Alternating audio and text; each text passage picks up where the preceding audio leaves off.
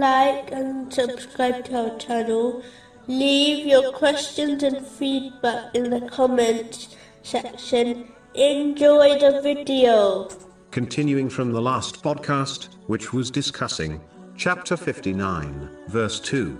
So they destroyed their houses by their own hands. Specifically, it was discussing a narration found in Sahih Bukhari, number 6442, which advises that a person's true wealth is what they send ahead to the hereafter, whereas what they leave behind is in reality the wealth of their inheritors.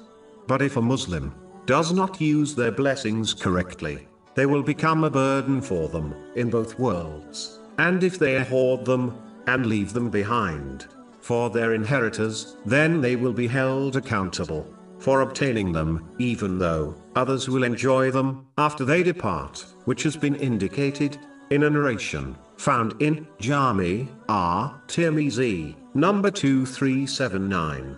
In addition, if their inheritors use the blessings correctly, then they will obtain reward from Allah, the Exalted, while the one who collected it will be left empty-handed on Judgment Day, or their inheritor will misuse the blessings, which will become a great regret for both the one who earned the blessing and their inheritor, especially if they did not teach their inheritor, such as their child, how to correctly use the blessings, which is a duty on them.